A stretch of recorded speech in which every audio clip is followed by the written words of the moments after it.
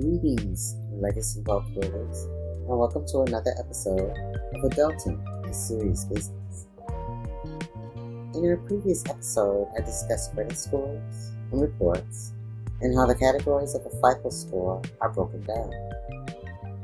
In today's episode, I'll share a true story related to credit, job stability, the mighty dollar, and a savvy salesman. This story is about how I was able to feel and act like Oprah Winfrey. Well, sort of. In retrospect, it was one heck of a scene, and I'm sure those other salesmen watching were green with envy at how Mike, my salesman, was having such a lucky day.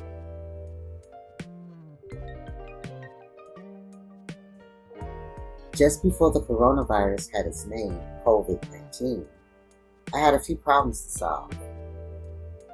Little did we know the turn of events that were about to take place before our very eyes. Stay tuned for more after a short break.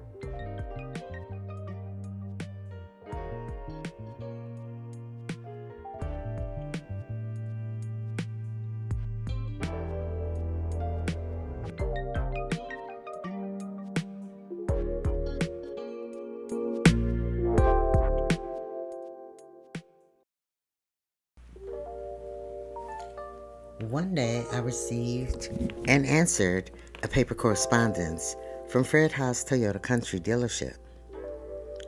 On this bright, sunny summer day, I was able to drive off the lot with not just one car, but three.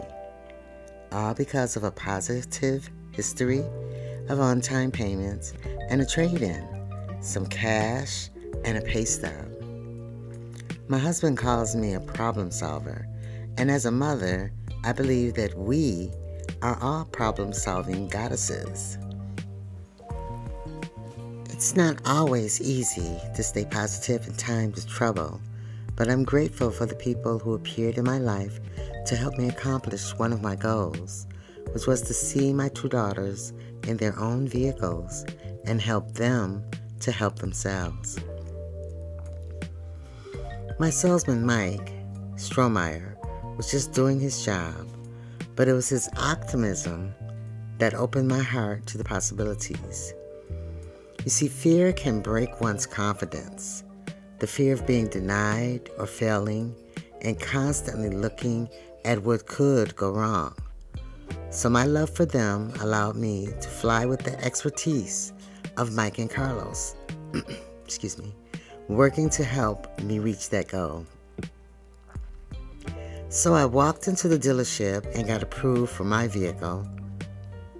I was encouraged to get the gap insurance on my vehicle. And of course the cost was added on to the note, but it was totally worth it. My salesman told me if I knew of anyone else that needed a vehicle to bring them on in as soon as possible. So I brought one of my girls. She brought her down payment, and she was approved too. I thought this was awesome. I had one more daughter to help. Should I push my luck or not? My salesman told me my options, and if I wanted to go for it, I should do it that same day. So I go for it. My daughter had my old vehicle that was a hoopty, and we used that as a trade-in. What an amazing day. My neighbors thought we had hit the lotto. I thought they were finally going to soar, but to our dismay, both cars got totaled. Thankfully, I had the gap insurance for both vehicles, so they were paid off. So I promised never to put my name and good credit on the line again. As a mother, we always want the best for our children and put their needs before our own sometime. And that's a great thing to be able to do. But sometimes we have to push them out of the nest to allow them to fly on their own. Let their goals come to fruition on their time. Some people call it tough love. I prefer to think of it as adulting, where they must take responsibility for their actions, decisions, and consequences. When it comes to work ethics, I've always preached, keep what you've got till you get what you need. Even if it takes a while, never give up on your dreams. Take one step at a time, and to remember that nothing comes to a dreamer without action.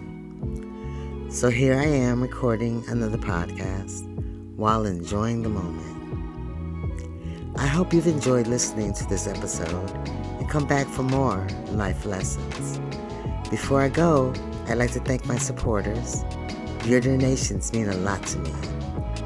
Wishing you all peace, love, health, and prosperity. Until next time, this is Ian Towner signing off.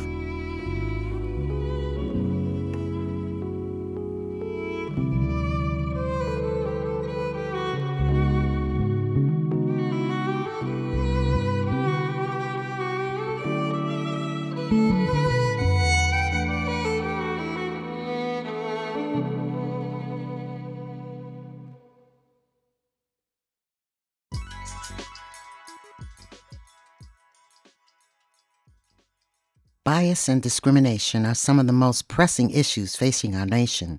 While the vast majority of Americans consider themselves unprejudiced, many of us unintentionally make snap judgments about people based on what we see, whether it's race, age, gender, religion, sexuality, or ability. Every day, we have an opportunity to create a more accepting world by actively coming together and living inclusively. Even small acts of inclusion, as I've experienced myself, can have a big impact on making others feel loved and accepted. Remember, before anything else, we're all human. Because most people don't see themselves as part of the problem, they don't recognize that they can be part of the solution. How could you be more inclusive? That's a great question. And here are some ways to include others. Say, for instance, you're in school and you meet a new student. No one wants to sit by the student because they're in a wheelchair. So, one way to be inclusive is by introducing yourself and inviting them over, or asking if you can sit down and start a conversation.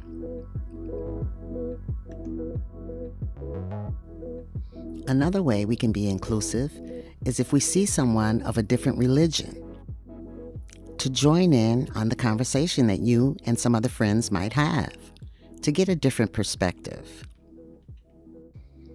You'd be surprised at what things you have in common.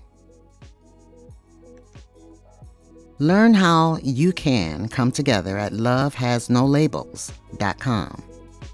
Brought to you by the Ad Council.